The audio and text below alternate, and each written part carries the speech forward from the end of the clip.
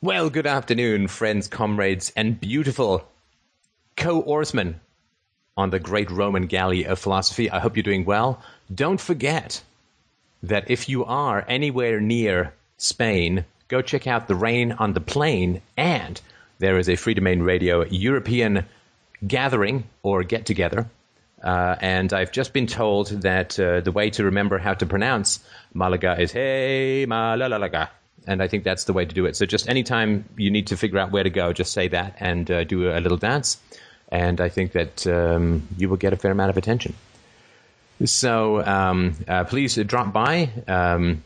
What's the first rule of Malaga? You do not pronounce it correctly. The second rule, you cannot still pronounce it correctly. So if you could just type in the dates into the chat window, I will be sure to pimp it. Thank you, everybody, so much for your very, very positive and sometimes correcting feedback. Somebody has mentioned, Steph, you mentioned perhaps a series on language at some point, how people are currently embedded in a language as a sort of tool for manipulation. Any more thoughts on that? Well, it just suddenly struck me that it's a week Thursday that I am doing this speech in New Hampshire. That is at the Porcupine Freedom Festival, of which, of course, I have gotten an incredibly spiky suit ready. And it just sort of struck me that I should probably have something to say there, so I have decided to do the speech on the wonders of language and the challenges involved in using language to communicate about freedom.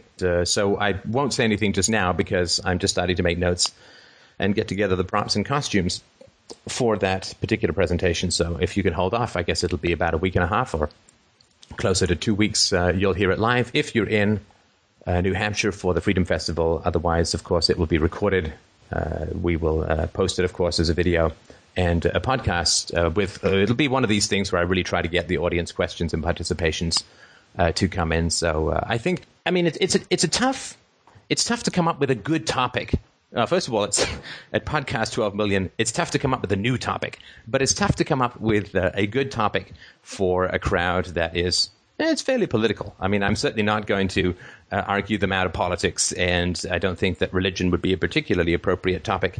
And my yearning burning to talk about UPB would probably be greeted with some fairly stony stares and possibly some random air firing. So I think that in terms of helping people to communicate about freedom, I think that's the best topic to approach. That certainly went well at the New Hampshire Liberty Forum last year. I can't believe it was over a year ago. Amazing. So I think I'm just going to take that approach, and I think that's the most value that I can bring to that. And we hope to be staying for the duration.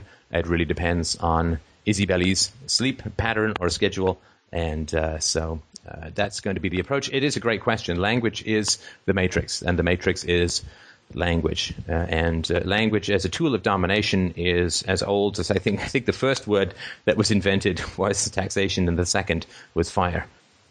Oh, yes. So somebody's asked whether a lot of historical inaccuracies in the Death of the West series is argued in some comments. I don't believe so. I'm not the only person to call it a family war. In fact, you can look at the book Churchill, Hitler, and the Unnecessary War, which came out, let me just check, it was pretty recent. It came out in 2008 by Patrick J. Buchanan, who is a conservative commentator and I think a fairly religious fellow. I think he ran for president a number of years ago, but I think a pretty good historical researcher, and he's the one who called it a family conflict. So I don't think that was particularly inaccurate. That was something that was brought up as an inaccuracy. I've not heard about the assassination of Ferdinand by the Black Hand Serbian nationalists as being a false flag operation. I don't believe that it was a false flag operation.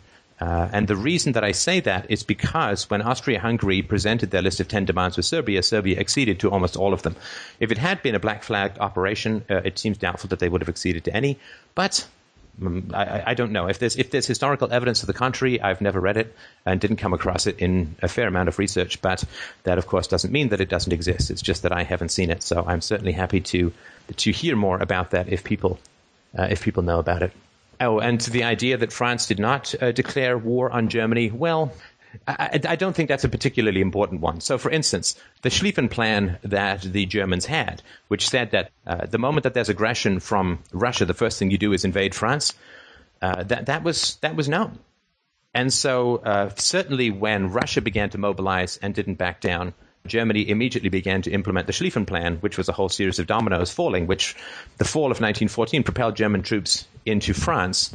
So France mobilizing was an effective declaration of war. The Schlieffen Plan was not a mystery. It was not a highly secret thing. It had been openly written about and published. So France well knew that the moment that Russia mobilized, they would have to mobilize because there would be an immediate war with Germany. So saying, well, where was the formal declaration here or there is not particularly important. It was an effective declaration of war to mobilize because they knew that the moment Russia mobilized, that Germany was going to attack France. So I don't think that these are particularly important quibbles. I think it's really, really important to look at the big picture. So. And I think it's also important to recognize that there are those who were initiating and those who were responding. There were those who were initiating. So, of course, Austria-Hungary declaring war on Serbia was an initiation. And then Russia deciding to honor its treaty. It all sort of snowballed from there. Russia deciding to honor its treaty with Serbia was an initiation. France mobilizing was an initiation. But there was the ball rolling, and then there was the response. And I think we're saying, well, this person didn't declare war when they were mobilizing with the exact anticipation of a battle. I think it's quibbling to no particular purpose, but people may disagree with that, of course. And of course, the other thing to remember is that nobody was there, right? I mean, nobody was in the drawing rooms of the power brokers in Europe in the opening of World War I. So we're all relying on secondary sources, and we're all relying on verbal accounts and so on. So if there's some stuff that contradicts the accounts that I have, I think that's perfectly valid. History, to some degree, is a little bit of a balance because there is a lot of contradictions. So when the British looked at the documents leading up to the World War I, they said it was all Germany's fault. And when the German historians look at the documents leading up to World War I, they say that Germany had no responsibility or no blame whatsoever. So history is a kind of narrative. It is a kind of fairy tale. It is a kind of religion, as I've argued about in a podcast. So you have to be careful about saying this source is authoritative and this source is not. I mean, some of the facts, of course, are pretty basic and pretty general, but some of the interpretations, which is why I was being pretty clear that I don't have an open and a shut case for the three major theses that I put forward, right? The family conflict to some degree, the role of public education, and the killbot theory. So I would be careful about saying that there's absolute falsehoods or absolute errors and so on. And of course, people can look at the documentation that I provided. And if they can't find any, they're welcome to look at it. And if they find that those sources are erroneous or inaccurate, I'm more than happy to put out corrections. I had a couple of observations, just things that occurred to me when I was listening to the series. And thanks for the series. I think it's really cool. The one thing was when you're describing like all the leaders of the world crawling around on all fours, over this map, it just struck me as at least from a psychological side of, they're all just as infants, right? Crawling around on the floor, divvying up the world, so to speak. Right. Yeah. I mean, it absolutely is. It is a child. It is a child's perspective, it seems. We all think of if we played war games, as I certainly did with little plastic soldiers and so on when we were kids. I think that's how they viewed it. And that is it's a very strange thing, It's I'm sorry to interrupt. Let me just do a very short speech. We'll get back to your comments, but it's something that has always struck me as amazing. I can't imagine what it would be like to live life, and I think it would be a pretty terrible and terrifying thing, but I can't imagine what it would be to live life with that kind of confidence, the kind of confidence that says, I know how to carve up an entire continent of highly complex histories and cultures and geographies and ethnic groups and languages. I know how to cut this up. I know how to shape an entire continent into its best and most peaceful future shape. I mean, that to me is an absolutely astounding thing to believe about yourself. That level of grandiosity, that level of faith in yourself, and it really is faith because it's belief without a reason, is just mind-blowing to me. I just can't fathom that kind of stuff. I mean, I tend to be pretty tentative about most of the things that I put forward. I'm always saying, well, it's just a theory, and I'm not saying this is proven. These are my thoughts on the subject. I don't know I think that the leaders, the leaders of these people, Lloyd George and I think Clemenceau and Wilson. I mean, as with the conferences at the end, or even shortly before the end of World War I, with a soon-to-be dead and possibly already had a stroke Franklin Delano Roosevelt and Joseph Stalin and Winston Churchill, carving up the world, knowing how to carve up the world to produce a lasting and beneficial peace, holding the lives of millions of people in your hand and just tossing them left and right like you're throwing seeds into the earth. That is an astounding level of truly insane arrogance. And if we had less of that arrogance in the world, I think the world would be a much more peaceful and beneficial place. But sorry, go on. No, that's quite right. That was pretty cool. No, I really appreciated that. That was that's struck me more and more as well lately. The other thing that came to mind was when you were talking about the creation of government programs to sort of as a container, basically, for all these people who these killbots. It struck me that the creation of socialized healthcare in the U.S. has got to be part of that for the Iraq War.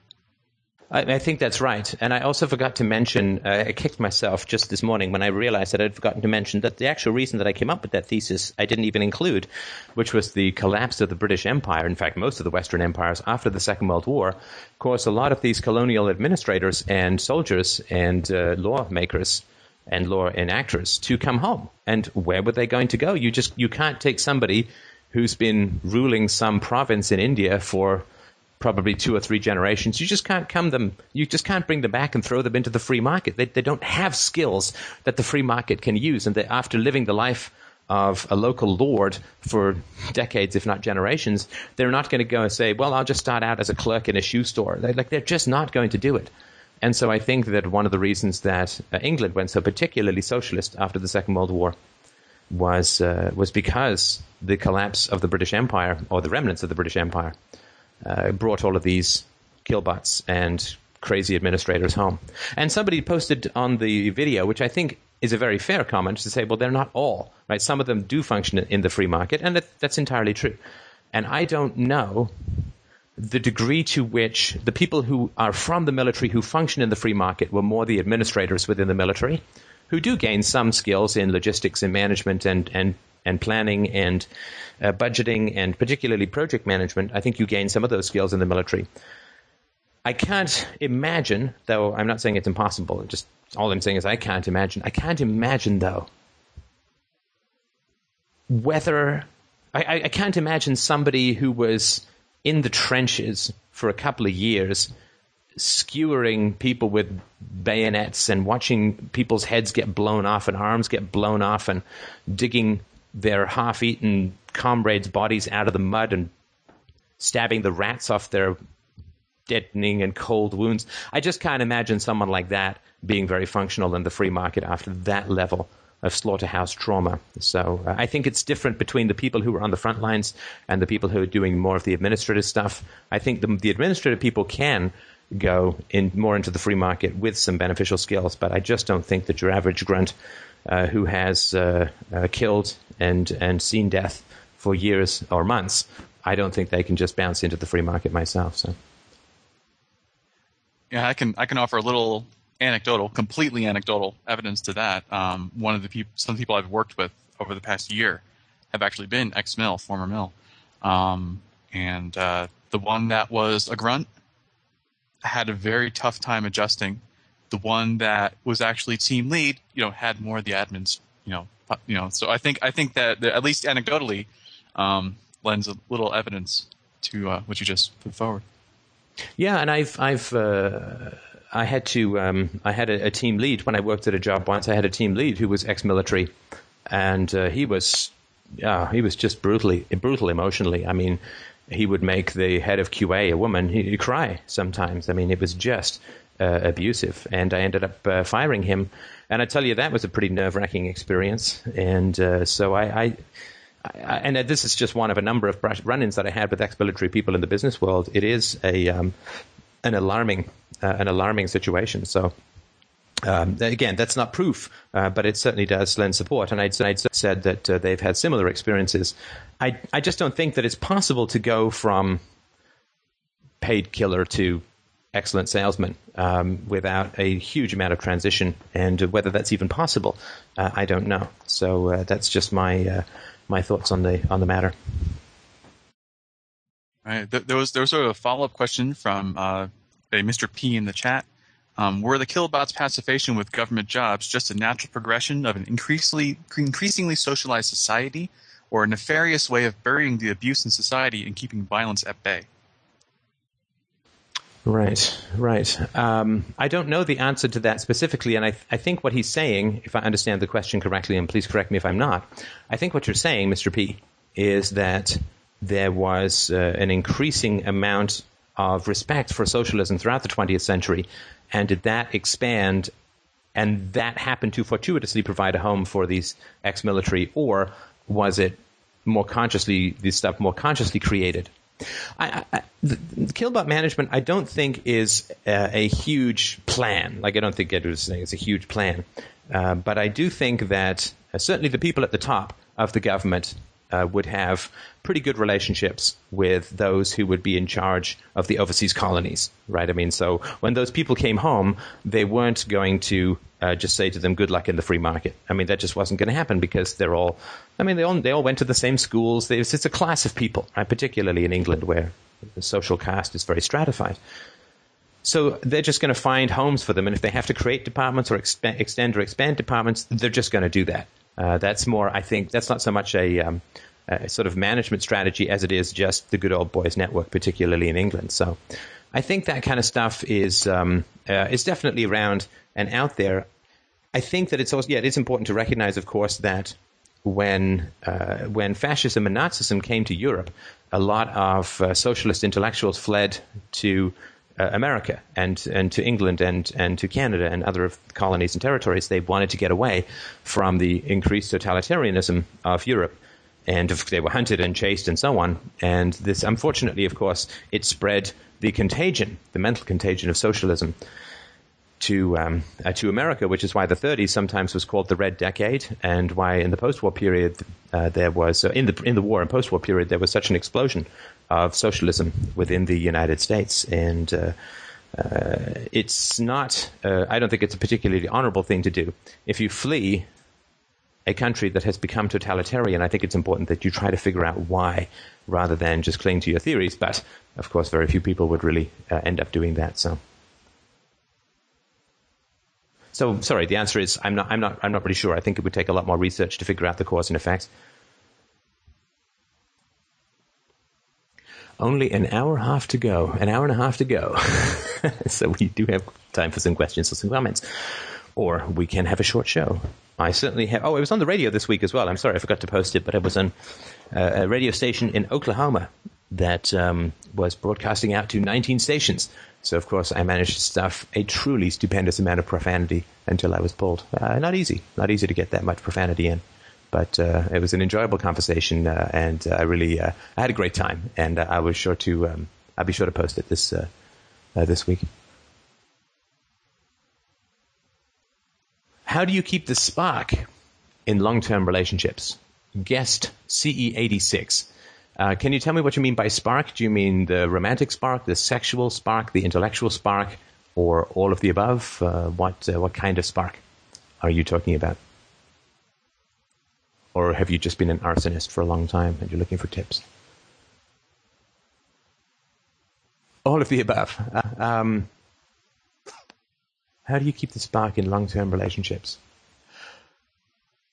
Well, I think, because I've had both, right? I mean, I have a relationship. I mean, I'm married, of course, at the moment. I have a relationship with a wonderful woman, and there's been no diminishment of any kind of spark. And in fact, it's been nothing but better and better. And so, but I've also had the other kind of, dying out of the spark. I will say that if I were to quantify it from my standpoint, it's nothing objective, it's just from my standpoint, the relationships where I could not maintain the spark were founded on lust more than a genuine respect for the woman. So, of course, where there was an initial physical and sexual attraction, and that was the foundation for the relationship, then that spark became impossible to maintain. And I'm certainly not the first person to say this, and I doubt I'll be the last.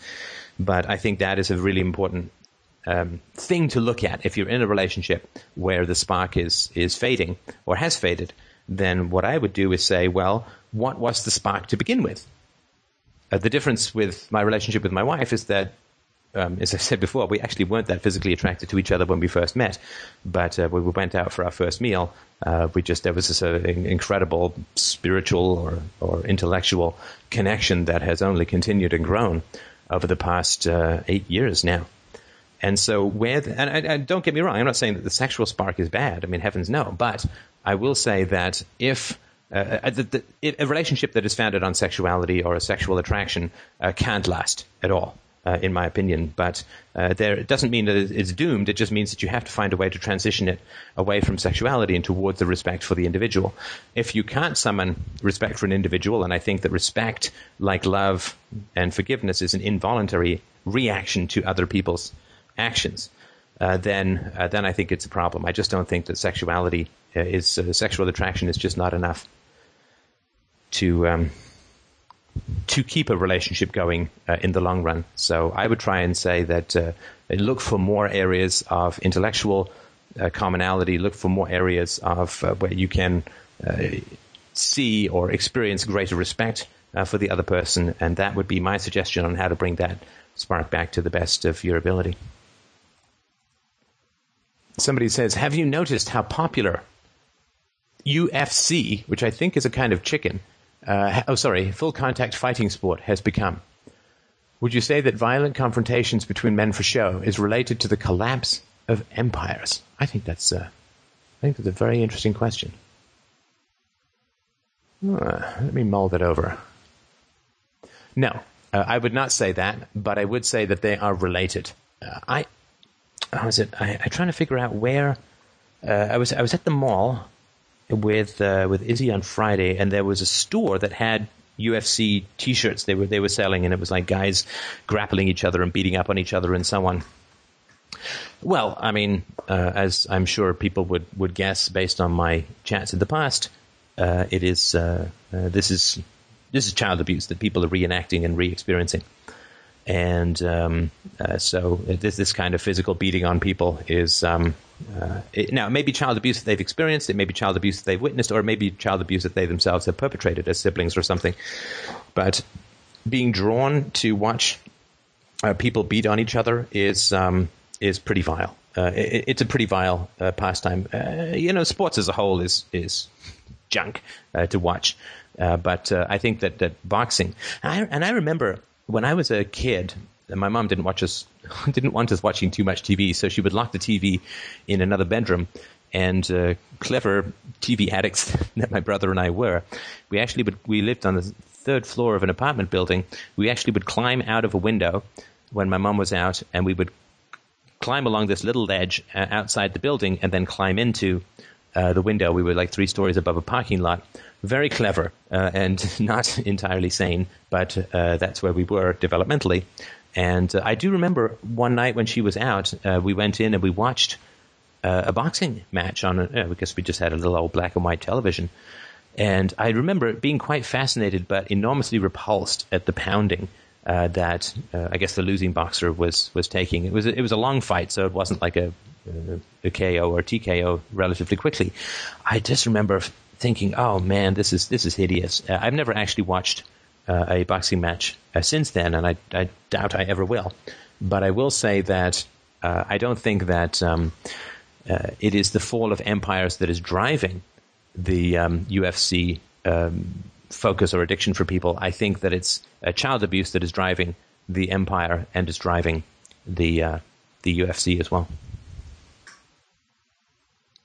I was watching. I mean, there's a remake of The Karate Kid who's out that is out now, and I guess it's got a picture of it's Will Smith's kid, isn't it? I think who he's kicking high. He's got a high kick. This like little 60-pound or 70-pound kid, and it's such a strange thing for me. I remember watching the original Karate Kid, and it is to me these stories about child bullying and your response to child bullying is I think it's a big cover up. I think it is a big cover up. To my way of thinking, and it's not just my way of thinking, but to my way of thinking, children are bullied because they're bullied in the school because they're bullied at home by parents or caregivers or whatever, or siblings. So they're bullied at school because they're bullied at home. The solution to children being bullied at school is for the caregivers to become more positive and supportive, in my opinion. Not for the child to go around kicking the teeth out of his bullies. I think that it is something that needs to occur at a home level. It is putting the onus for dealing with bullying on the child. It is putting the onus for dealing with bullying on the child becoming a good physical brutalizer. And I think that is the problem. I think it's a way of avoiding the real source of bullying, which is home, not school. Society seems to be a lot more at ease with violence. I think that's interesting. I think that I would agree with you. But of course, society is becoming more violent, right? Every law that's passed is another act of aggression and the initiation of force for the most part. And given how many laws are passed each year and how reflexively people look towards government as a solution, I agree with you that people seem to be more at ease with violence. The bullies, the bulliers are bullied at home. Yeah, people who bully, I would say almost inevitably have been abused at home, and they're taking that out on others, for sure. And it's those parents or those caregivers who should try and find more peaceful ways of interacting with their children, for sure. Somebody said there is a significant difference between bullying and professional combat sports. Bullying is only voluntary on one side, while UFC and boxing, the fighters work extraordinarily hard to reach a position to be the best, and both fighters want to enter into that contest. It's nothing like bullying except the fact that punches are thrown. Well, I mean, this is the pornography argument, right? Which is to say that pornography is not rape because there is voluntarism. The adult performers are there by choice. But I don't think, given the number of drug addicts and sexual abuse victims who end up in pornography, I think it's tough. I think it's a tough thing to say that there's full and unrestricted choice, because there's such a statistical weighing of previously traumatized people in martial arts, in pornography, and so on. I think the question is more like this. In pornography, the question would not be, is the adult free to enter into pornography or not? Well, at a certain existential level or legal level, yeah, they are, for sure. But I think what we would do, if we want to look at the real possibilities of freedom for the future, I would say that if you could imagine a sort of platonic realm where babies are floating in the ether, pre-babies are floating, the souls are floating in the ether prior to being born, and they say, okay, they're given a choice, right? So in this family, you're going to be, as a kid, you're going to be abused and you're going to be raped and so on. You're going to end up self-managing through drugs in your teens, and you're going to end up in the porn industry, right? Or on this side, you're loved, you're nurtured, you're respected, you're encouraged, and of course, people who in those environments, like, it's inconceivable that they would end up in pornography, and so you'll get a professional job and you'll whatever, right? Well, nobody would really choose that first option. They would choose the second option. And so the choices that we make as an adult are so heavily conditioned by that which was inflicted or positively encouraged in us as children that I think it's tough to say. I can't imagine that somebody who grew up in a peaceful and loving and voluntary and non-aggressive environment would be drawn to throw themselves in a ring and punch the teeth out of other people on a regular basis. So it's a tough call. I don't want to say that we're determined by our histories, because I don't think that's entirely true. I think that to some degree I'm evidence to the contrary, as are, of course, a large number of other people in this conversation. But I will say that while it is not necessary, it is sufficient. Sorry, while it's not sufficient, it is necessary that somebody be abused to end up in one of these sorts of environments. E.g., you see this desire for a League of Nations playing in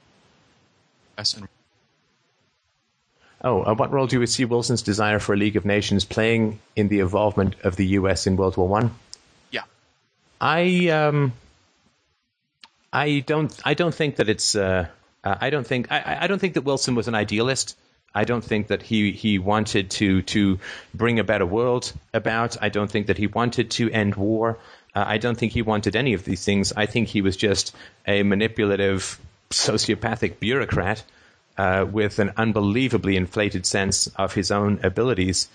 So I don't think that he had a desire for the League of Nations and therefore went into World War I. I don't think that any of those things were particularly driving U.S. policy. And of course, he failed to achieve it anyway.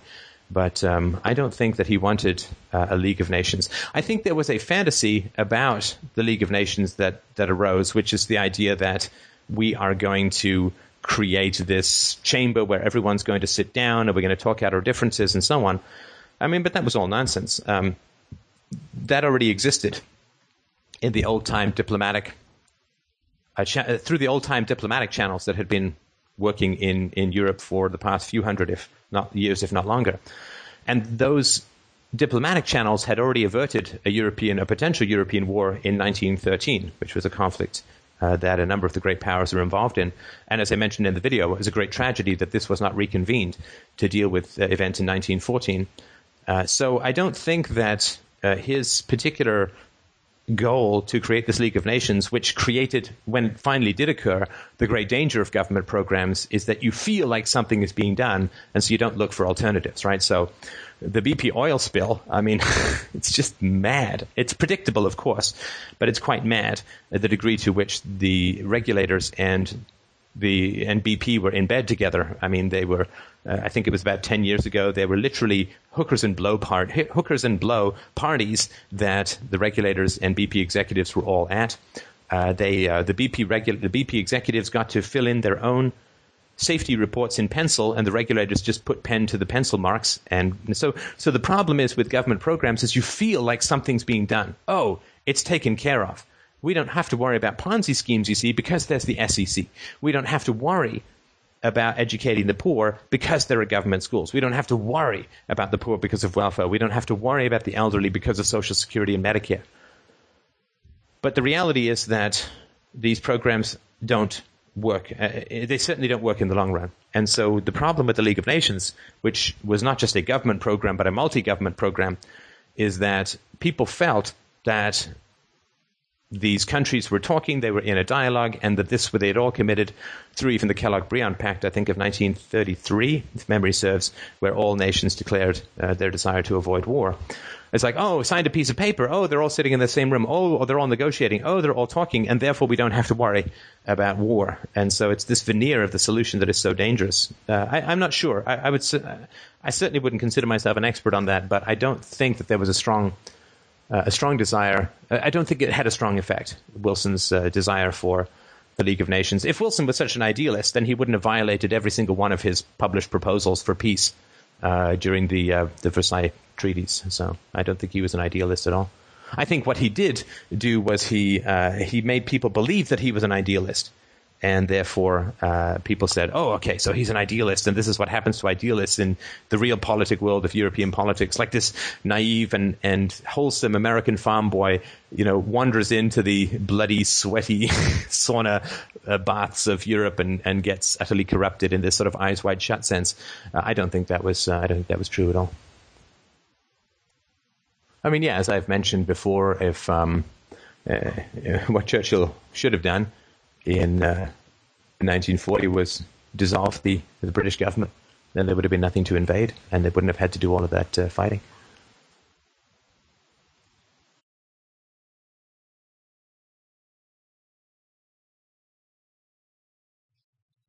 So there was a clarification on the question of the League of Nations that he did it. He exacerbated or got the U.S. involved to exacerbate World War I in order to put forward the League of Nations ideal. If that makes sense. Yeah, but see, the thing is, though, that he didn't use the League of Nations to sell the war at all. And if he had used the League of Nations to sell the war, he wouldn't have been able to sell the war. I mean, the U.S. ostensibly entered the First World War because Germany had conspired with Mexico to invade the United States. And that is such a ludicrous military plan that, I mean, it's just embarrassing. Germany has never been able to invade England from across the channel a dozen miles or so. And the idea that they're going to conspire with Mexico to invade America is completely ridiculous. But that was one of them, of course, the unrestricted submarine warfare and so on. But that was all nonsense. The way that they got into the war was the same as they always get into the war, is they use an act of aggression that has negative effects on American lives. Because, you see, they're so concerned with American lives. They're so concerned with American lives that the last thing they want is for American lives to be lost, which is why they go and throw all of these U.S. soldiers, millions of soldiers, into the West. 100,000 of them get killed, see, because they're so concerned about saving American lives. So the way that they sold the war was, of course, just... I mean, the way they got into the war was predictive of exactly how badly Versailles was going to go. Because the way they got into the war was through a complete and total demonization of the enemy, right, of the Germans and her allies.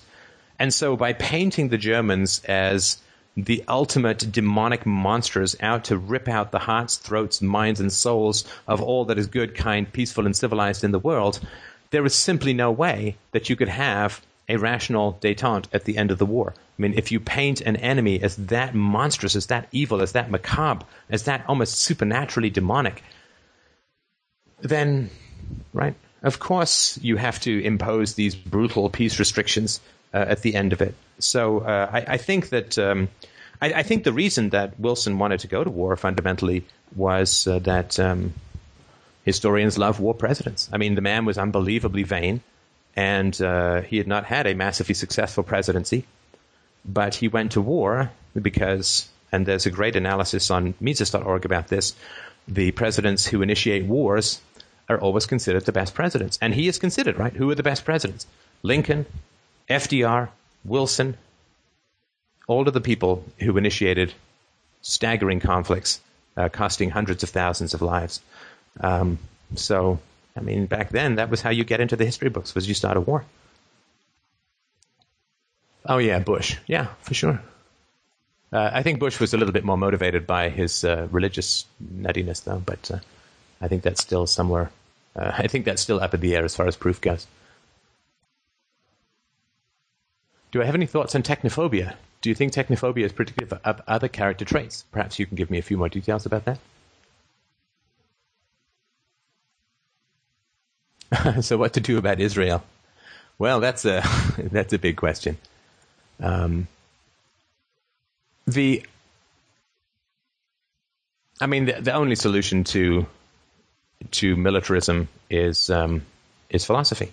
The only solution to militarism is philosophy, and the only solution to the conflict in the Middle East, which is not specific. This is not a solution that is specific to the conflict in the Middle East, is for people to drop culture, to drop religion, to drop collectivism, to drop tribalism, to drop all of the vast, deep, and savage infections of history, and replace them with reason, with evidence, with individualism, and with philosophy. There is simply no other way to solve this conflict that has been going on for over 1,000 years between the Jews and the Muslims. As long as there are Jews and Muslims, there will be this kind of fight.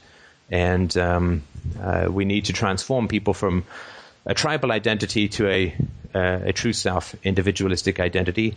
A tribal identity is always predicated on keeping your friends inside the circle and creating a circle where everybody outside is the enemy and is going to destroy you and so on. And there's simply no way to solve that. You're not going to be able to negotiate a solution within the existing mindset. There has to be an abandonment tribalism in order for there to be an abandonment of these kinds of conflicts. There was something that I would recommend. It's on YouTube at the moment. I think it's called American Radical. It's a biography of Norman Finkelstein. I actually interviewed him. It's in the donator section. And he said that he was talking to a Palestinian woman in Gaza, who was, I think, in her 70s. And, she was lying in a bed. She was sick. There's no medicine. It was just horrible. And she said, I'm 12. And he said, well, what do you mean? You're 12. And she said, well, I was thrown out of my home and my country when I was 12. And ever since then, there's been no life for me. So I'm 12. So anyway, I think we have somebody else who may want to have a chat. If you'd like to speak up, I am all ears. No, sorry about that. I dropped them because they were echoing. So Brian, who I assume is not Brian May, says, hey, Steph, totally random off-topic question. I understand you're a big fan of Queen. I've never quite been able to understand if there is deeper meaning or story behind their famous song Bohemian Rhapsody. I understand that Freddie Mercury wrote it, and I'm sure there was something meaningful behind it, but I haven't been able to figure that out. I'm curious as to why, if you have any philosophical or psychological thoughts in regards to that particular song. Oh, please don't make me talk about Queen. Everybody's last shreds of respect will vanish. But I've put some thoughts into that in order to understand some of the thoughts that I've had about Bohemian Rhapsody. I think it's important to know a little bit about Farouk Bulsara, a.k.a. Freddie Mercury. He was born in Zanzibar. He was sent away at a very young age on a very long journey to a boarding school for the political and business elites. And he was Zoroastrian, which is a particularly small religion. I think there are only about 100,000 left. And he was in boarding school for most of his youth. And as he himself said, yes, there were a number of schoolmasters who chased me around the table, which means that there was probably some pedophiles, or at least that's what he was indicating, but he refused to go into any more detail. And so it would seem to me that he had probably been exposed to a fair amount of pedophilia and possibly rape, not just from the schoolmasters, but from his fellow students, the elder students, and so on. Boarding schools and homosexuality and pederasty—they're all sort of intertwined, particularly back in those days. And then I think there was a revolution or a civil war. The family all fled to England, and he went to art school, and it was, pretty flaming back then. But he was with a woman. He was dating a woman. I'm not at all embarrassed to know all of this. I'm just saying that I do. Mary Austin. He was dating a woman, and he was at least at that time in his life heterosexual, as he said. But then he came out of the closet, so to speak. He didn't ever come out publicly until he didn't even admit he had AIDS until a day or two before his death. Ooh, spoiler. And he ended up getting heavily involved in drugs and heavily involved in promiscuity. And I think that we can all see from the Bomb in the Brain series that promiscuity and drug addiction, cocaine, I think he quite shocked Michael Jackson by when they were working on a very bad song together called State of Shock, that he cracked out cocaine and was taking it openly. Freddie Mercury had a very Baroque style of songwriting on, I think the first album is pretty bad, but Queen 2 has a very interesting song called March of the Black Queen, which has a lot of the Baroque elements that show up, like where the keys are changing, the lyrics and melodies are changing, and it seems like a schizophrenic snipping together of a bunch of great mini melodies, and it's very interesting and worth listening to, I think. And so this drug addiction and the promiscuity was dangerous. It was dangerous even before AIDS. It is a very dangerous lifestyle to pursue. And so I think Bohemian Rhapsody is, and this is all nonsense, you understand. I have no proof for any of this. This is just my 2 cents worth of nonsense theorizing. But I think that Bohemian Rhapsody, which starts out, is this the real life? Is this just fantasy? That is a clear delineation that there is no philosophy of guidance in life. He can't say this is a personality that has a great deal of difficulty telling the difference between the real world and the inner world, the outer world and the inner world. And the philosophy is very much around delineating these two states of mind. Caught in a landslide is, to me, being gripped by the passions that are ungovernable because there is no philosophy, there is no true self access, there is no introspection. And so you're caught in a landslide. And he says, is this the real life? Is this just fantasy? Caught in a landslide, no escape from reality. So there is no escape from reality, that there is doom in that level of dissociation, in that level of confusion, in that level of disorientation. Anyway, so the song is ostensibly about a man who has just killed someone, just killed a man, put a gun against his head, pulled my trigger, now he's dead. Now, he was very much into oral sex, Freddie Mercury, and at one point, I think for the 86 Wembley show, his big idea to open the show was to have, pardon my frankness, was to have a massive, I think it was inflated penis, fly down and then insert itself into a mouth over the stage, and then he would come out in his big poncy uniform of a robe and underpants and a crown, and that would be the opening to the show. His more conservative band members, and it wasn't hard to be more conservative than Freddie Mercury, shot the idea down. But I think that there is an association there of gun against the head, his penis, pulled my trigger, now he's dead, that sexuality is dangerous. Sexuality is a death impulse. That it comes out of horror, it comes out of trauma, it comes out of past mess. And so I think that when he says, Mama just killed a man, I think he was writing this in the 70s, before the AIDS crisis, but I think he was saying that my sexuality is going to be the death of me. Pull my trigger, now he's dead. The fact that he's crying out for his mama, to me, is, well, this is what you do when you're traumatized in boarding school. It certainly is what I did when I was traumatized in boarding school, was I thought of my mama, who was many hundreds of miles away, and I think for young Farouk Bulsara, she was even further away. But you cry out for your mother during these times of trauma when you're alienated and isolated in this institution. And so there is this association of that he's just killed a man, and this is when he began taking his drugs. It was in the 70s, and I think it's pretty clear that a lot of his creative energies came out of the drug use. I mean, drugs can really liberate people's creativity for sure, and but at the same time they remove whatever last shreds of inhibition are there, and so I think that he's saying that. The sort of famous middle part is the Miko system conversation, right? This is a Miko system without an ego, right? So I see a little silhouette of a man, Scaramouche, Scaramouche, will you do the fandango? So there's nonsense times, and then there's I'm just a poor boy, nobody loves me. Well, that of course is being sent away to boarding school. He's just a poor boy from a poor family. Spare him his life from his monstrosity. In other words, he's killed a man, but he comes from a traumatic history. So we need to show him mercy because of his prior trauma. And his loneliness and his bad childhood, and therefore his crime of killing a man should be forgiven. And there is no resolution, right? There is no resolution to this inner dialogue, right? So if you compare that to another piece of Baroque Miko system music, which is Pink Floyd's The Trial, Off the Wall, where there is a man going up against a judge, and there's a very gripping set of images in Pink Floyd's The Wall, the movie. Where he goes up against the wall. Sorry, he goes up against the judge in trial for his crimes or supposed crimes, and there is a resolution. There is a resolution, which is tear down the wall of dissociation and distance and emotional blocking. And because of that, Roger Waters lived, right? Tear down the wall. There is no resolution to Bohemian Rhapsody. The chattering that goes on back and forth in that famous operatic piece never has any resolution. And I can't quite remember all of the I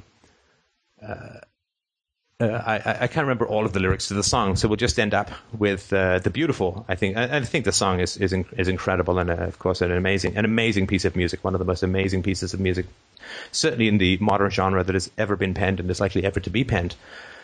But at the very end, there is no resolution to the violence of the inner Miko system conversation about guilt and innocence and history and pain.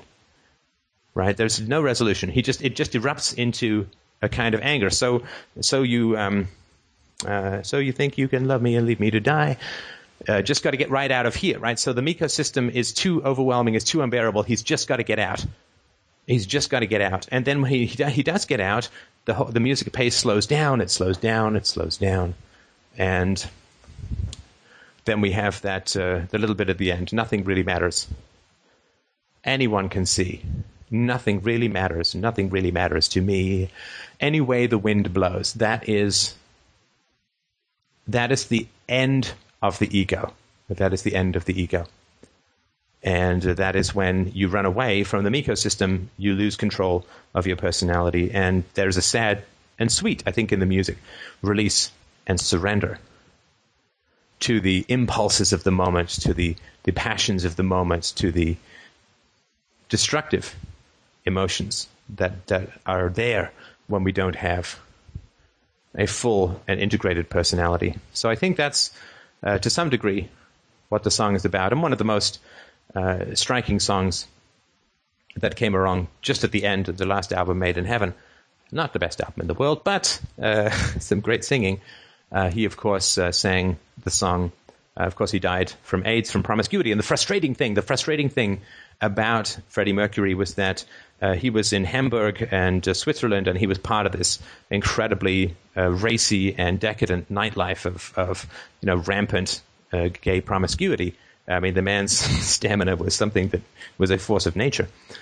And when AIDS first came out, he actually got tested. He got tested for AIDS, and the test came back negative. He was fine. But then he continued. And there is a death wish in that. There's no question of that. If you continue, it's the story I've talked about before with Jung telling a patient of his patient keeps dreaming that he's climbing mountains and then steps straight off into the sky. And he says, you better stop climbing mountains because you're going to fall to your death. You have a death wish. And I think it's very, very important to understand. There's a lot of people out there with a lot of death wishes, which is an unconscious altar, in my opinion, that is programmed from parental aggression towards self-slaughter. And so he was tested, he was negative, but he continued on this lifestyle with full knowledge that every sexual act could cause an excruciating, lengthy, and debilitating illness for which there was no cure, and there was no likelihood of a cure at all coming up. And so that's frustrating because the man had enormous talent as a performer. He was a mess. As an individual, he never had a successful long-term relationship after Mary Austin. He continually said that he's not built for love. He's not built for long-term relationships. But he sang a lot about love. And I learned. I mean, I have a great deal of fascination with Freddie Mercury, which is why I have all of this ridiculous information in my head. But I really have tried to. And I'm not saying he's aware of any of this as he was writing it, which is why I say it's all pure nonsense, right? But it's just my theories.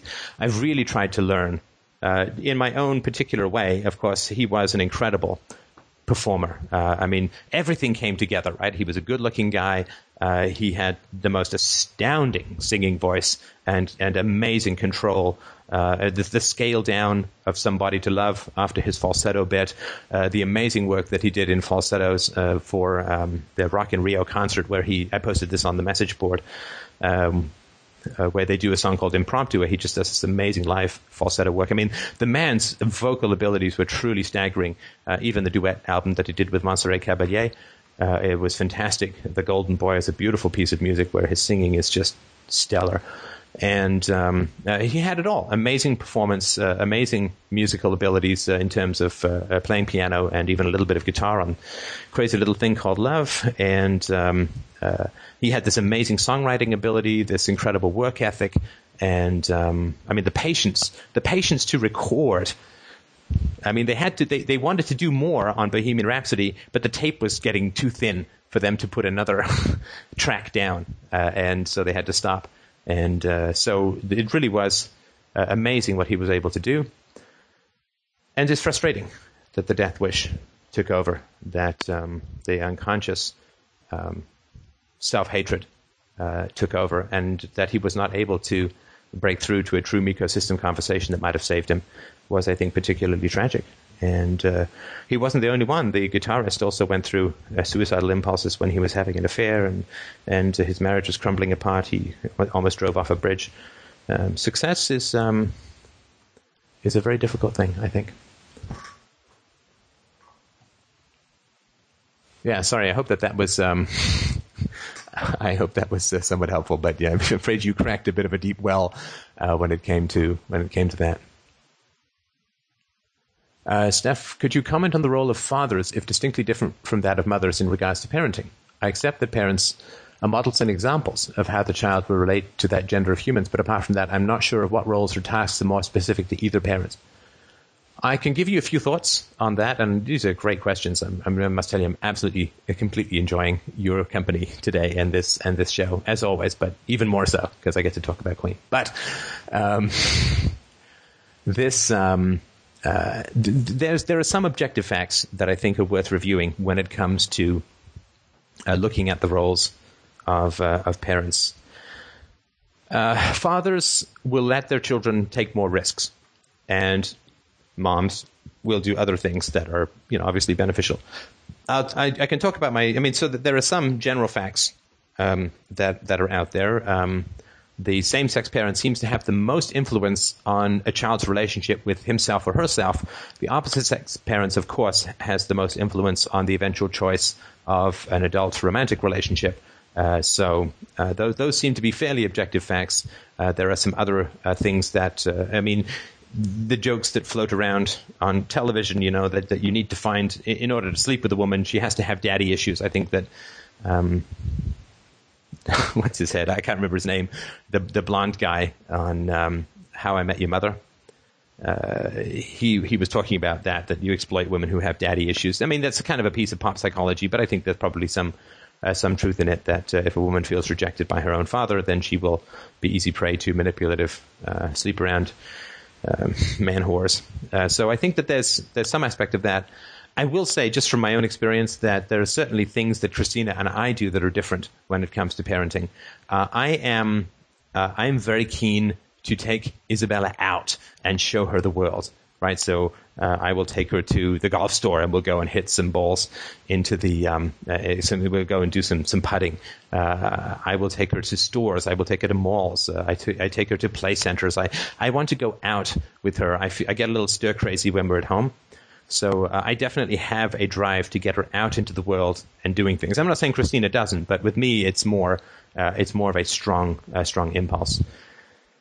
So I think that to expose her to more of the world, like I'm dying to take her to African lion safari. I'm dying to take her to Marineland because she'll just get so excited. We went to a mall yesterday where inside the mall there's a waterfall and there was a big fish tank, and of course Izzy loves water, right? So she was really, really into that, and I'm very much around, let her do stuff, and she's just learning how to. Oh, it's so amazing! She's just learning how to go down the stairs.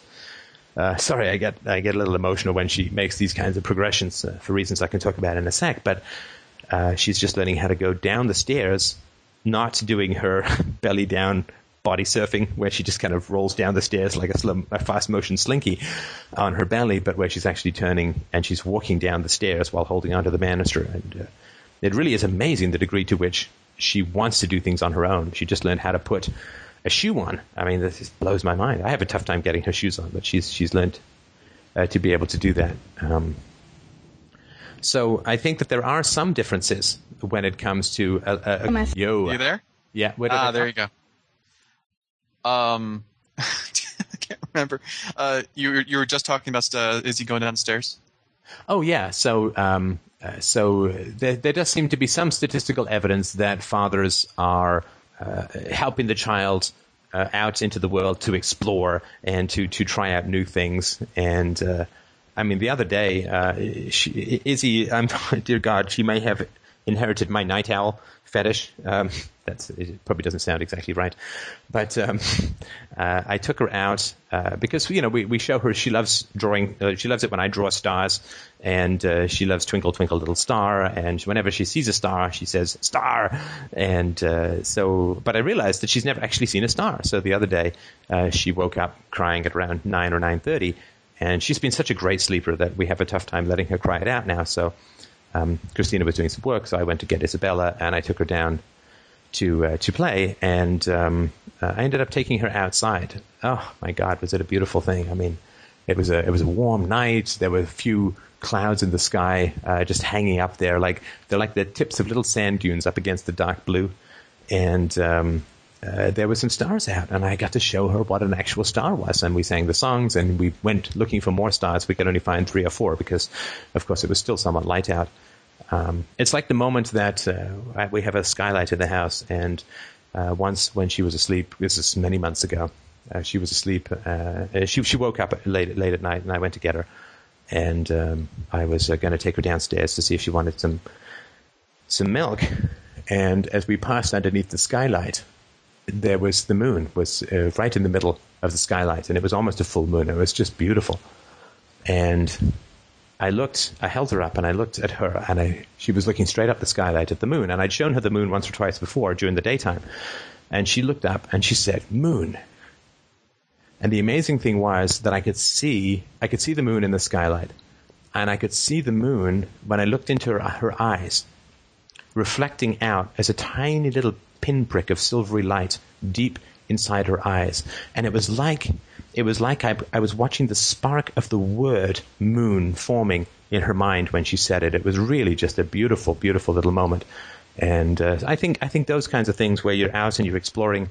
I took her out to the woods the other day, and we showed her. It's amazing. I showed her the word thistle. Thistle is a tough word for her to say, but she's doing well. And then when we were in the mall yesterday, they had some little artificial thistles that were in a store, and she's thistle, like she remembers things just in the most amazing way. So I think those aspects of things. Christina is really great at sitting down with her and just playing with her sort of more one-on-one. Because I've got this kind of relationship where we go out and explore the world. I find it harder to engage Izzy on sort of just her and I one-on-one, because she always wants to go and do something. And I think that's certainly more to my taste. So I think there's some aspect of that as well. So those are just my thoughts, and hopefully that helps.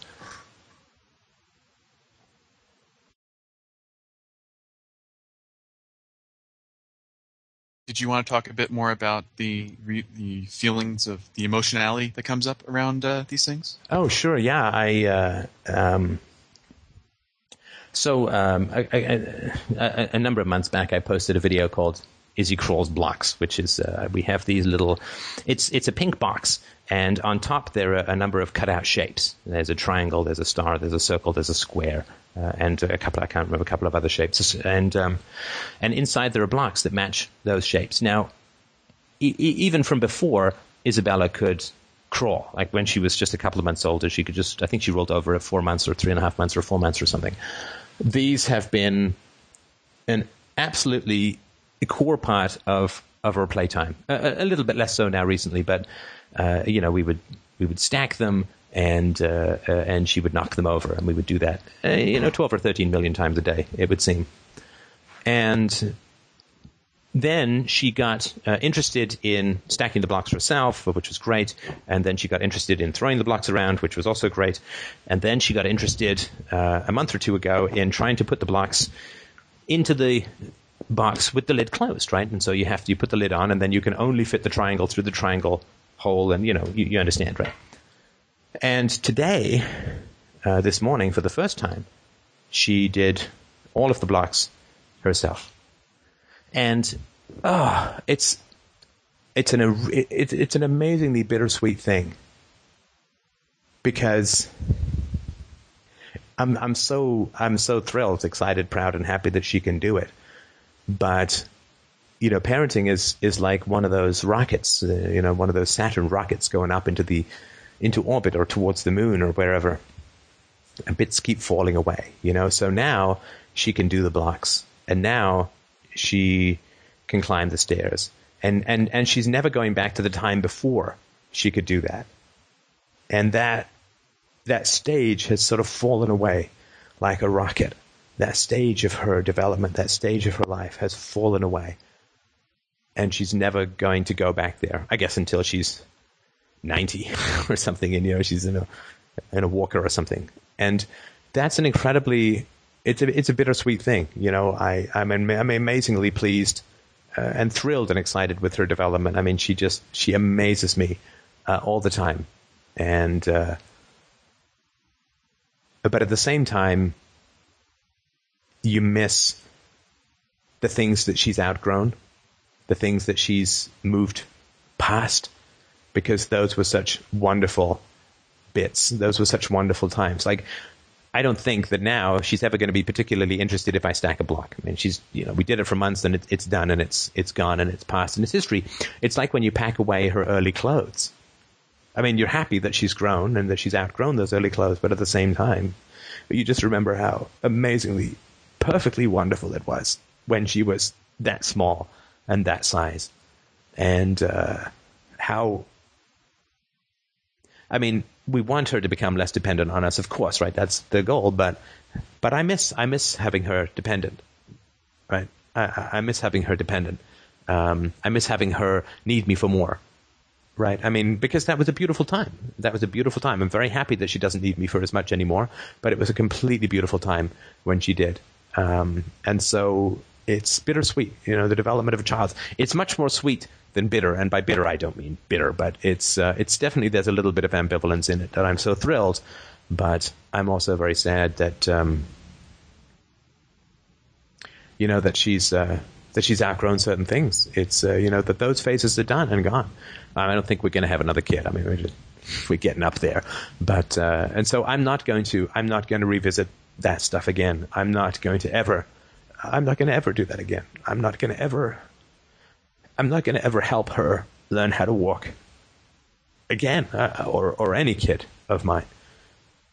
And so there's this sense that the days that are passing, like leaves under a bridge, they're passing, and they're going away, and they're not going to come back.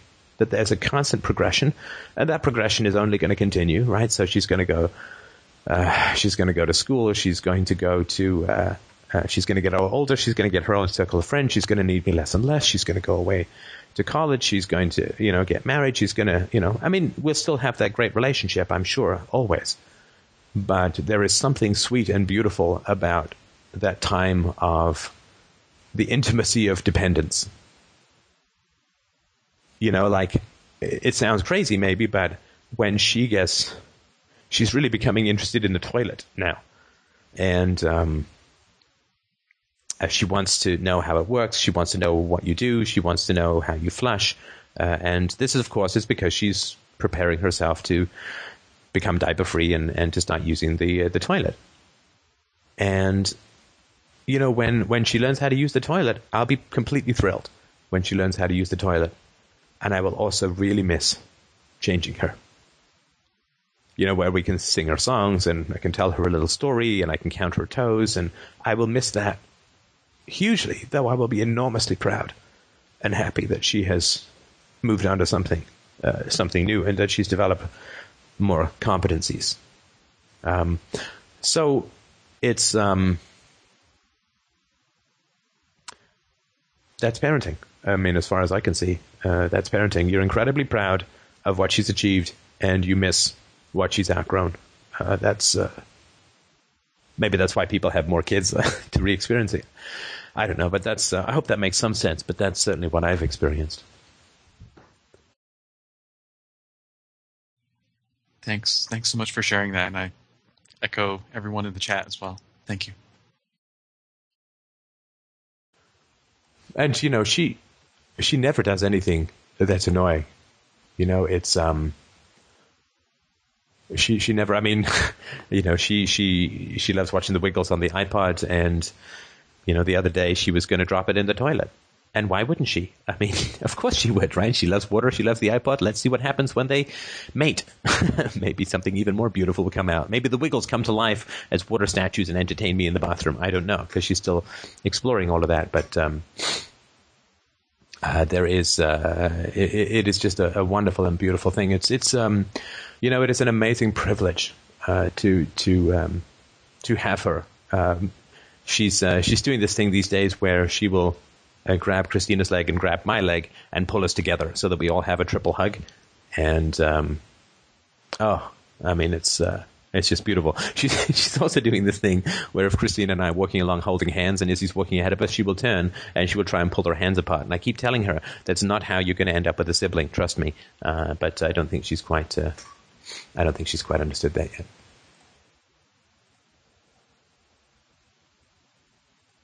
What is my take on the Wiggles? I think that they are. I think they're fun. I think they're benevolent. I don't like them from a female standpoint because the women in the Wiggles videos are just ornamental. They don't actually have any personalities. I guess except maybe for Dorothy the dinosaur, but she's not specifically a woman. She's like a female dinosaur or whatever. So I think that I think that I'm going to look for something slightly more gender positive for Izzy when she gets a little bit older. But Izzy certainly loves them at the moment, and I think that their songs are great, and she loves singing along with them as best she can and all of that. So, and the affection, this is what I would recommend, for anybody who's mulling over or thinking about having kids. The the affection of a kid, the affection of a child, the love of a child, the attachment of a child is a truly, truly beautiful thing. It's a truly, truly beautiful thing. And it is the sweetest and most pure thing that can be imagined. I'm somewhat surprised the degree of passion that I have for my daughter, which is maybe a weird word, but I feel so incredibly strongly for her. And I feel because she whenever she sees a kid that's sort of her size or roughly around her size, she marches up to them and tries to give them a hug. And I say most of the kids shrink away. I'm waiting for her to get maced or tasered with something very small. But I guess they're surprised or whatever. But she'll just keep marching up and trying to give people hugs. It's fantastic. But I want the kids to hug her back. I say to them, no, she wants to give her a hug back. And some of them do, but most of them will just shrink and sort of turn away and so on. And the parents say, oh, that she's shy. Well, we'll see. I have not seen The Business of Being Born. I'm afraid. Hey, I did... Actually, I might have someone on the show, strangely enough, live. A friend of mine who I've not had any regular contact with for, oh my God, a little over 20 years, is back in town. He got his PhD from Stanford, and he got another degree, and he's quite the academic dude, and blindingly smart. I mean, anything that I have any sense to say about biology comes from this guy, because he was studying biology when I first met him, and we rented a room together. We were two of us in the same room at a frat house. We weren't part of the frat, of course, but we both came to town late, and we've sort of kept an intermittent touch over the years. He came to visit me once before in Toronto, and we got along really well, and if you're living in the same room with someone day after day, you have to get along really well, and we certainly did. And he was always a very, very smart guy. We just, the typical college all-night discussions and so on. He really did help sharpen my thinking in very many areas to do with science, which is not to say that he's responsible for any of my scientific information. Fundamentally, that's mine, but he's back in town, and we've been pinging each other back and forth, and he came over this week, and we had a nice long chat, which I wish could have gone on further, but unfortunately I had to go on the radio, so I had to end it. But we're going to get back together. I think he's traveling for business this week, but he'll be back next week. And it was just great. I mean, it's great. It was great to see him, and it was great to get caught up. We lived together for a year in the same room, an academic year, and then we rented a place together for the next year, which was also great. And I love the guy. I think he's just great. And unfortunately, he's an atheist. Oh yeah, of course. And he is. It was great to see him again. He's got so many smart things to say, and he's got so many He's got so many great theories, and also what he does for a living is very interesting. So I hope to. I'm sure he will agree to be interviewed, and we'll actually have, we'll sit in the red room. We'll have 2 cameras going. We'll actually have cut scenes and all of that. So I hope that you will enjoy that. But yeah, he's definitely one of the smartest and best debaters that I have met with, and maybe we can lure him to come by for the barbecue.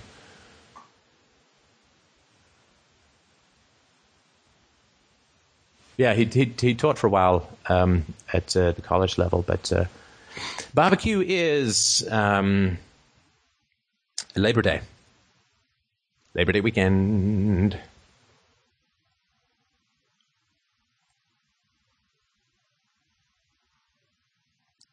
The main day is the 4th of September. 4th of September. When is Labor Day? Labor Day itself is the 6th. 6th of September. Yep. Most people come on Friday, and most people leave on early Sunday. So that's pretty much when you can expect to be around most people. All right, we have time for one more question. Can we pitch a tent? I guess it really depends how attractive the people are at the barbecue. Wait, sorry, maybe I misunderstood that.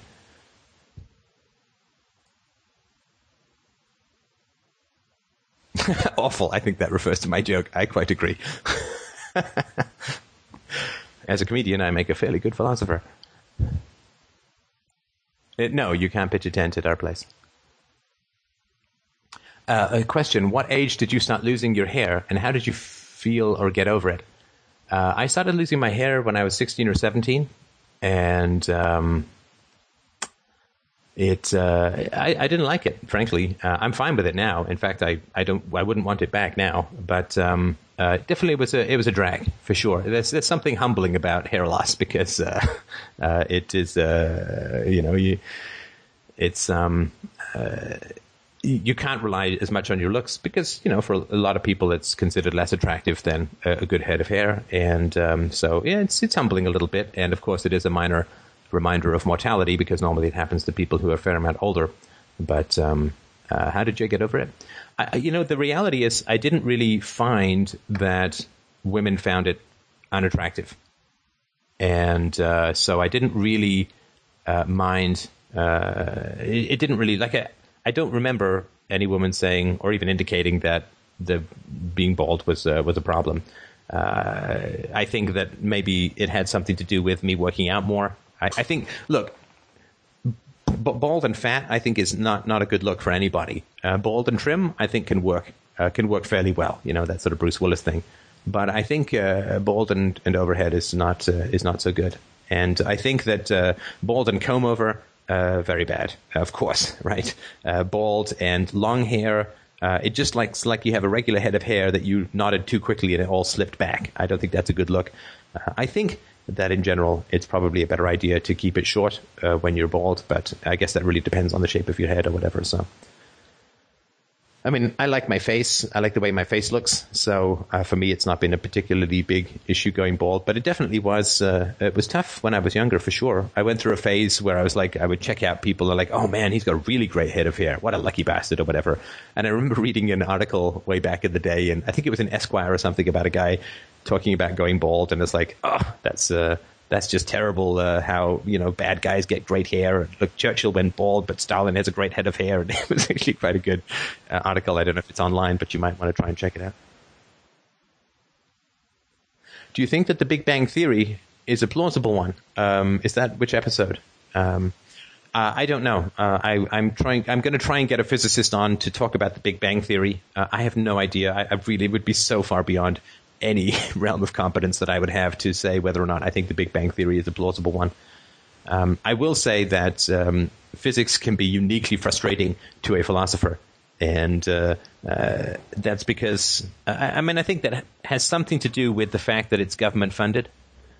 Because, and I've talked about this before, so I won't go into it in any depth, but government funding of science is really frustrating because it seems to turn science to the layperson into a kind of weird mysticism, where you get idiots like Deepak Chopra talking about the quantum physics of unconscious desires being reflected back from the universe and so on. So I have much more respect for the science that produces an iPod than the science that produces the CERN super collider. I know that quantum physics is necessary for the production of computers, and I think that's great. But to me, science should be that which produces stuff we can use, not that which produces incomprehensible articles that continue to debate string theory 25 years after it came out. So I'm all about just, that anti-Dr. Stadler from Atlas Shrugged. Just, give me some shit I can use. That will make me very happy.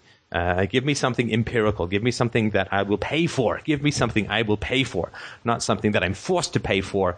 That seems to confuse every layperson into thinking that God is crawling back into the world through subatomic particles. So that I do find to be just a little bit frustrating. Oh, I'm working on a new book, by the way.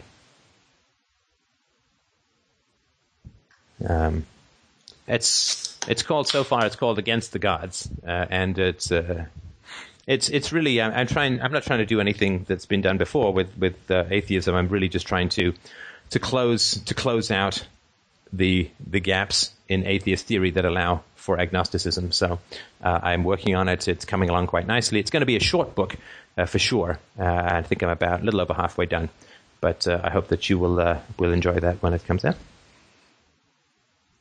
I was kind of frustrated with the recent books on atheism because, to me, however brilliant the authors are, and they are, of course, considerably brilliant, they miss a basic and important reality about atheism, which is that agnosticism is nonsense. And I think that they, as Dawkins says, I'm 99.9% sure there is no God. And I think that I'm just trying to close that last little door so that we can get on as a species. It's not so much for avoiding the nonsense that is religion. It is really just it's the nonsense that is agnosticism.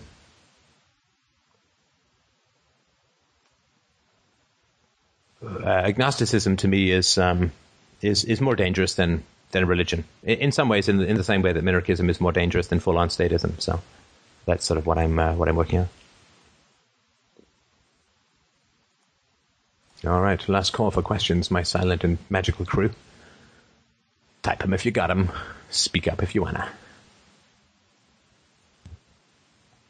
Hey, Steph. Hello. Hey, this is Jacob. How are you? Great. How you doing? Doing good.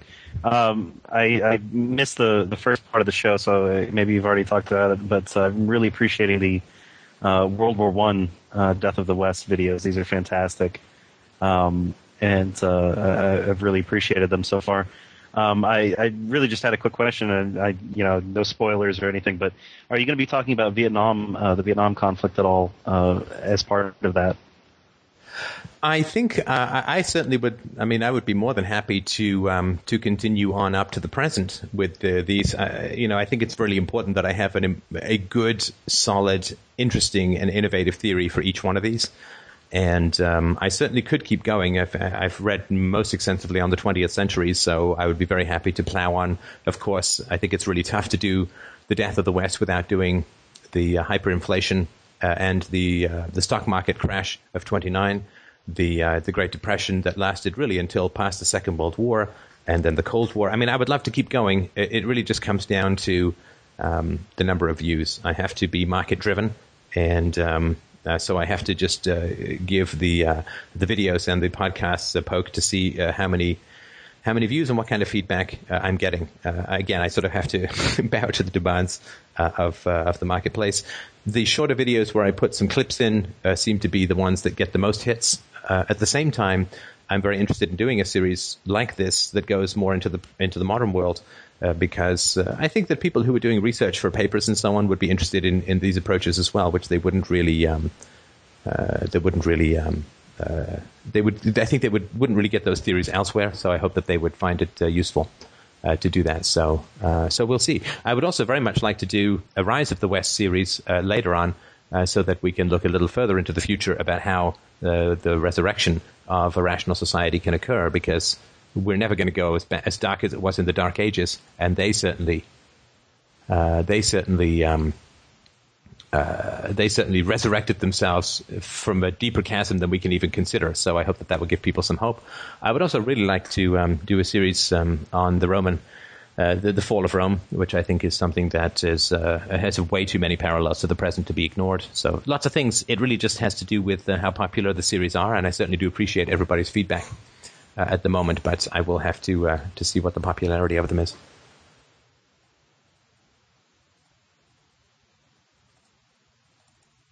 If an intelligent alien landed on Earth, what country do you think they would choose to live in? They would choose to live in whatever country they came from, because it wouldn't be a country. Because the only way that we're going to get interstellar travel is if the government has nothing to do with it. A stateless society would get to Alpha Centauri in about 10 years. The government will never get there. So he won't live in any country. He will just go back to live in the free society that he came from. At least that would be my particular take, were I to be an intelligent alien landing on Earth from a free market society. Well, I think Canada is a pretty great country to live in if you have to choose. I was thinking of doing a show on this. There's a lot of myths about Canada, like Canada is much more socialist than the U.S., and it's actually not true. A lot of the Canada is not Norway as far as socialism goes. We have, in many ways, a lot more free trade and so on. So I think Canada is a pretty smart place to live. So I mean, I live here, so let's hope it's not too retarded. Somebody's asked, is procrastination a result of brain damage or just a psychological block? I don't know. I don't know if any research has been done on that area. Well, people talk about Canada. Somebody says Canada is socialism with witches' tits. And I think what that means is that there's a phrase called cold as a witch's tit, because I think children of witches are breastfed popsicles.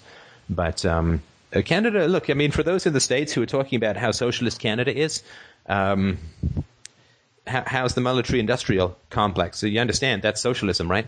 And Canada has socialized medicine, which we actually spend less on per percentage of GDP than America does. We spend less than half of it with similar levels of care, but we don't have a military-industrial complex. So there's a massive form of an extremely bloody and destructive socialism that America has that Canada doesn't have. And, I don't think that it's fair or just or right to pay taxes, but if I have to pay taxes, I would rather pay taxes that go towards an MRI and goes towards cancer treatments than I would paying taxes that goes towards blowing up people in foreign countries. So, when you're going to talk about Canada the socialist, I think you have to remember the difference is that we really don't have much of an industrial military complex that way. So. And Canada's taxation levels, if you are self-employed, are not wildly dissimilar to that of the United States. So, well, and of course, the crime rates are lower. We don't have the same ferocious ethnic tensions up here in Canada as is in the United States. And please understand me, I'm not trying to get into a competition as far as which tax farm is better. I'm just pointing out some of the myths and some of the positive things around Canada. There used to be a fair amount of tension between English speakers and French speakers, but that has largely died and simmered down. But it is a more blended society multiculturally.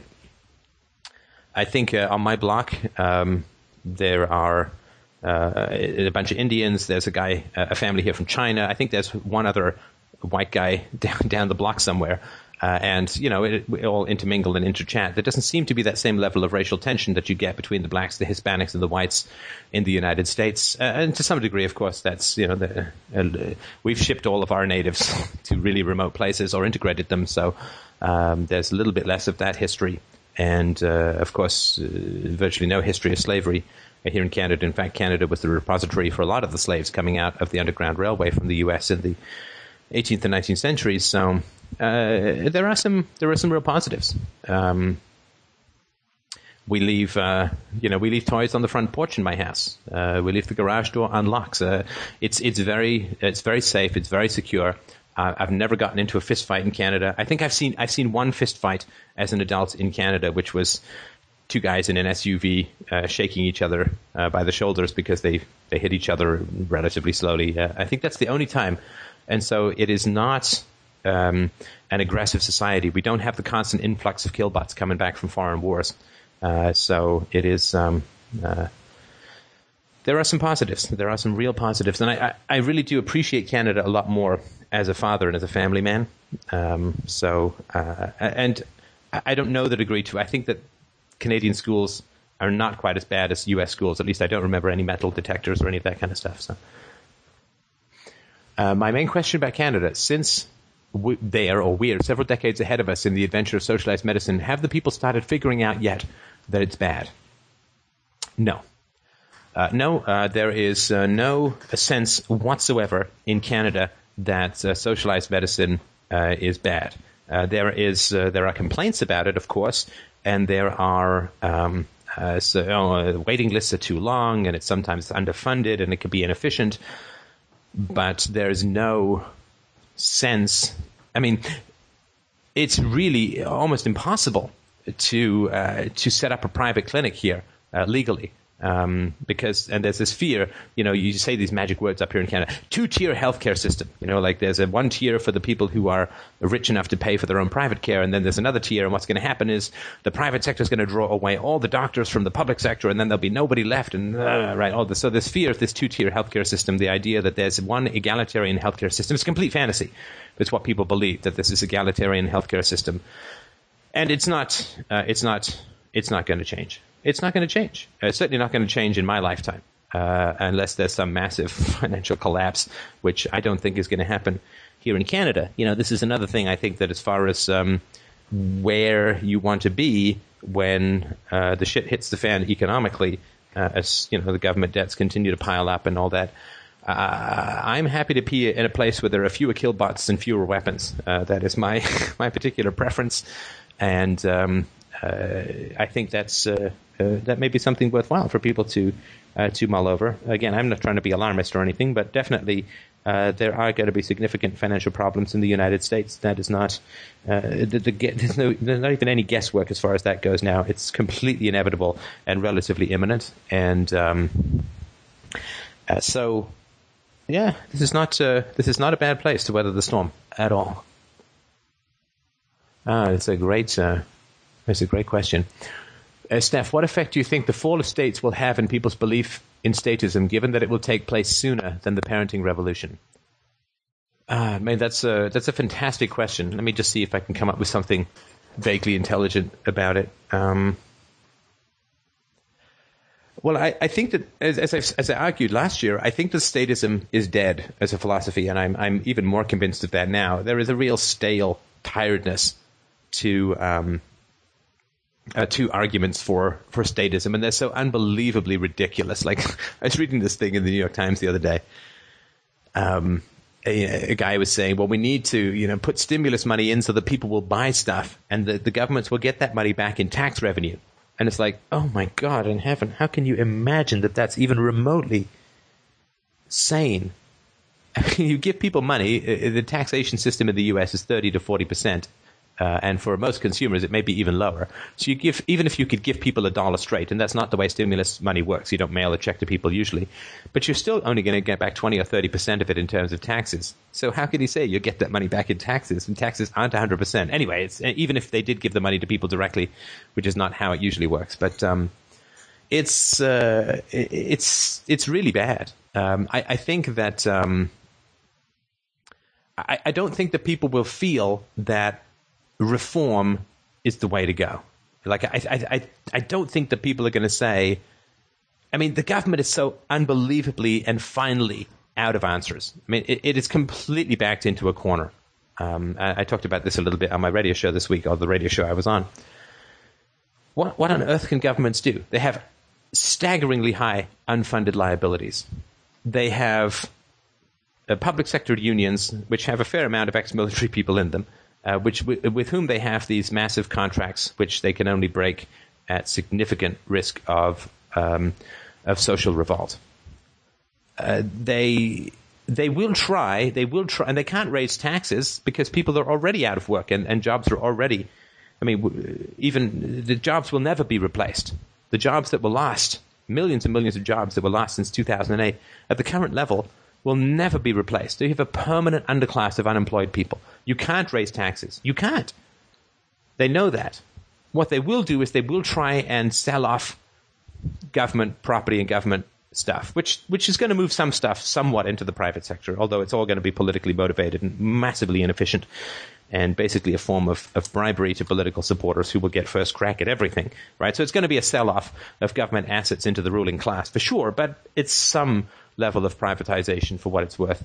They will try imposing user fees. They will try screwing the most vulnerable members of society, as they always do, because they can do the least harm back.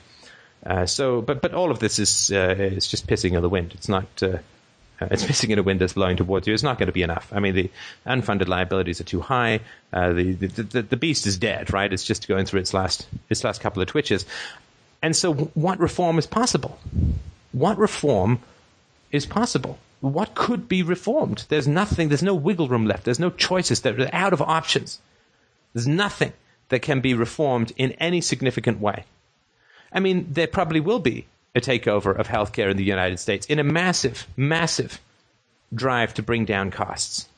But that's going to be really tough, because the only way to bring down costs is to either take on the doctors' union or to start rationing healthcare. You start rationing healthcare when the biggest voting bloc are the boomers, who are entering into their highest needs healthcare requirements that history has ever seen.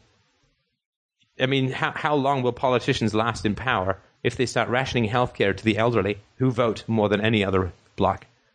It's not going to happen. And so this hole that they've dug themselves into for the past 200-odd years, there's just no way out of it. And they'll try twists and turns and here and there, but there are no answers that are coming forward from anywhere in the traditional left and right political spectrum. I think libertarians have some good answers from an economic standpoint. I think that voluntarists like ourselves have the real answers as to the way things are going to go forward. But I think there's going to be a, let's get back to the end of Bohemian Rhapsody. There's going to be, whatever happens, it always happens the same way in human society when a central myth is dying. There is a desperate resistance to a new truth, or maybe even a new myth, you could say, though I don't think what we're putting forward is a myth. So when an old myth is dying, what people become is petty and nihilistic and bitter.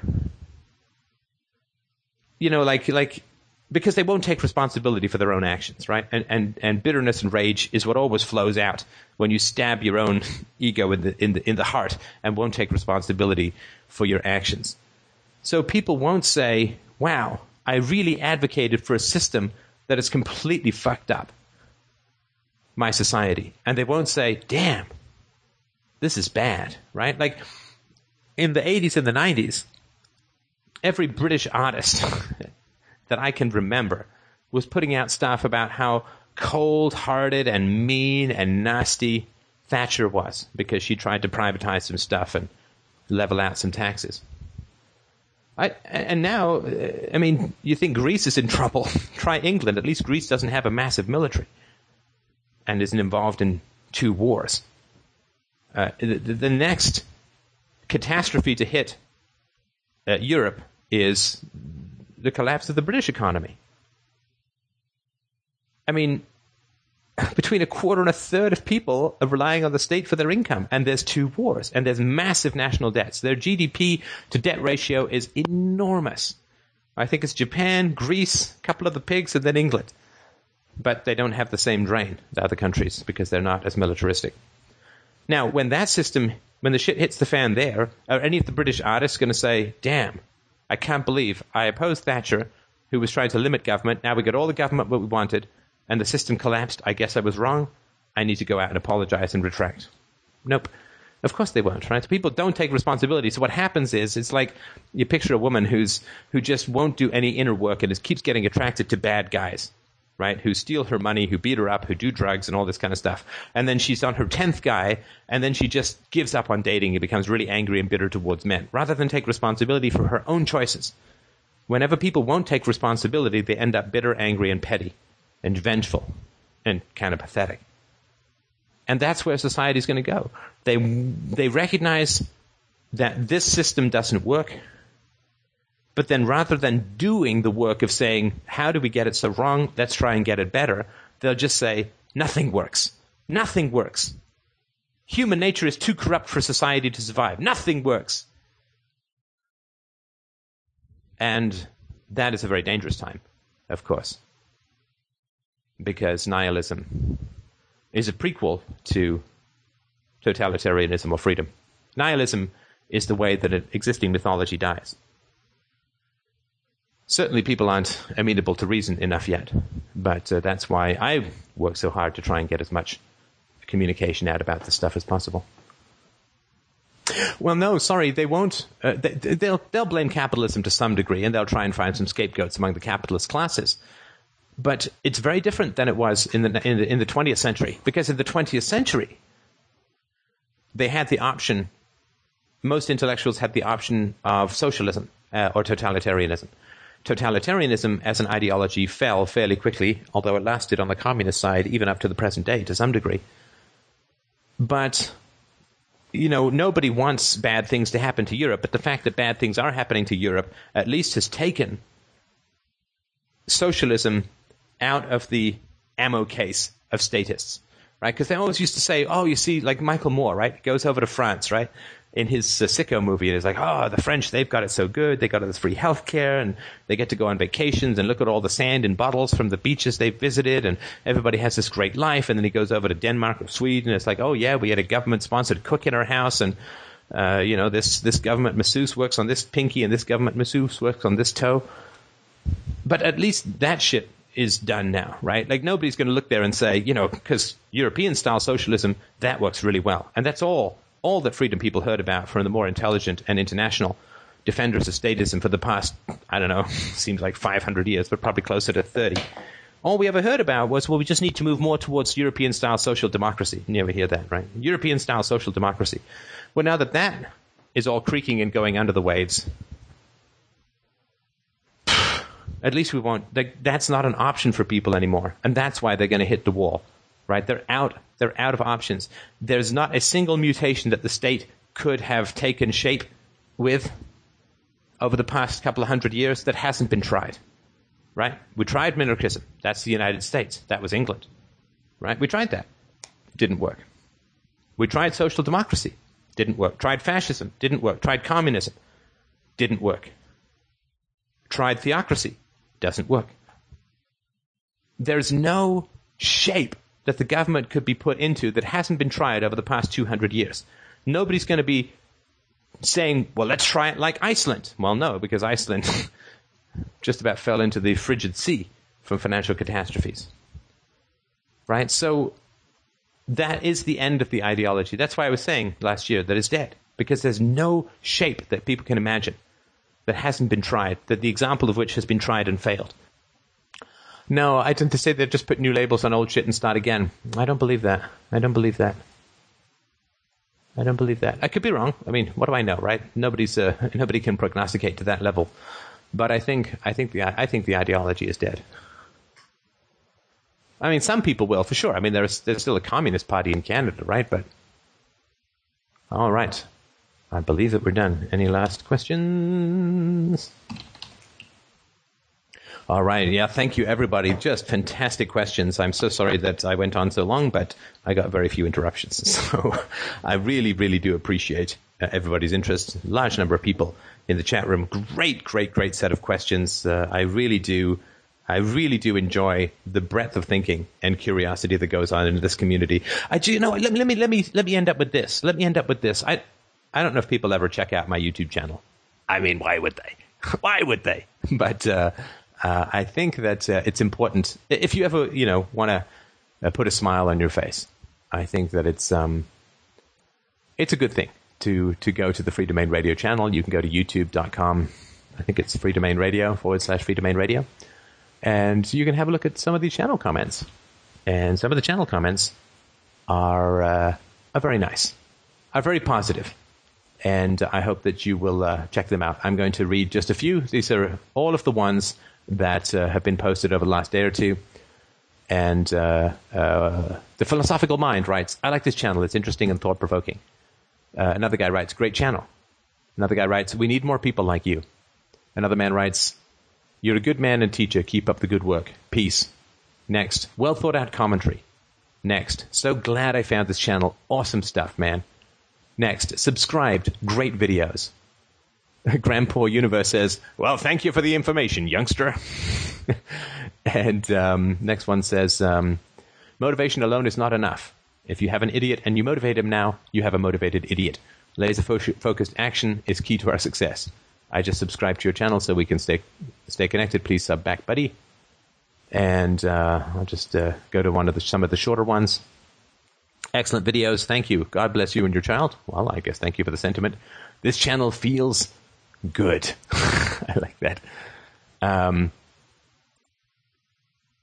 "While I do take issue with a few of your stances, such as movement towards economic well-being, ultimately leading to greater slavery, which, if I run with, I can twist into all sorts of logical inconsistencies. On the whole, I found both your ideas and your unshrill, lucid delivery of those ideas to be a great refreshment to my mind. Thank you for all of your work.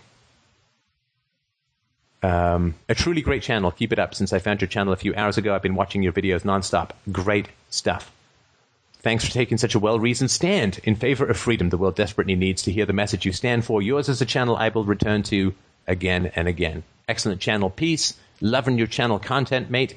Wow. All I've got. Just wow. Great channel. Thank you for all your hard work and attempt to open minds. Excellent channel. And you can just keep going on and on. I mean, we just get some absolutely wonderful, wonderful stuff. Your BP oil spill commentary had me in stitches. Well done. Inspiring channel, brother. Brilliant job, buddy. Man, I lost my way before you set me straight, Steph. Keep up the good work. And finally, not bad, dude. Hey, I'll take that too. And I just wanted to mention that, right? I mean, it's this is not praise for me. Look, this is a collective endeavor. What we do here is a collective endeavor, which means I'll be sending you all a bill for the server. Just kidding. But it is important, I think, to recognize just how much positive stuff we are getting out there. How much amazingly. I mean, again, if I had time, I'd copy and paste my inbox. I just get so many messages about how helpful and useful and powerful this stuff has been. I get it from parents. I get it from couples. I get it from younger people. I get it from older people. It is just amazing, the effect that we're all having in the world. This is the greatest and most powerful philosophical conversation in history. And if you're part of it, at whatever level, I think you should be very proud. I think you should be very happy. And I think we should be enormously, enormously satisfied with what we have done.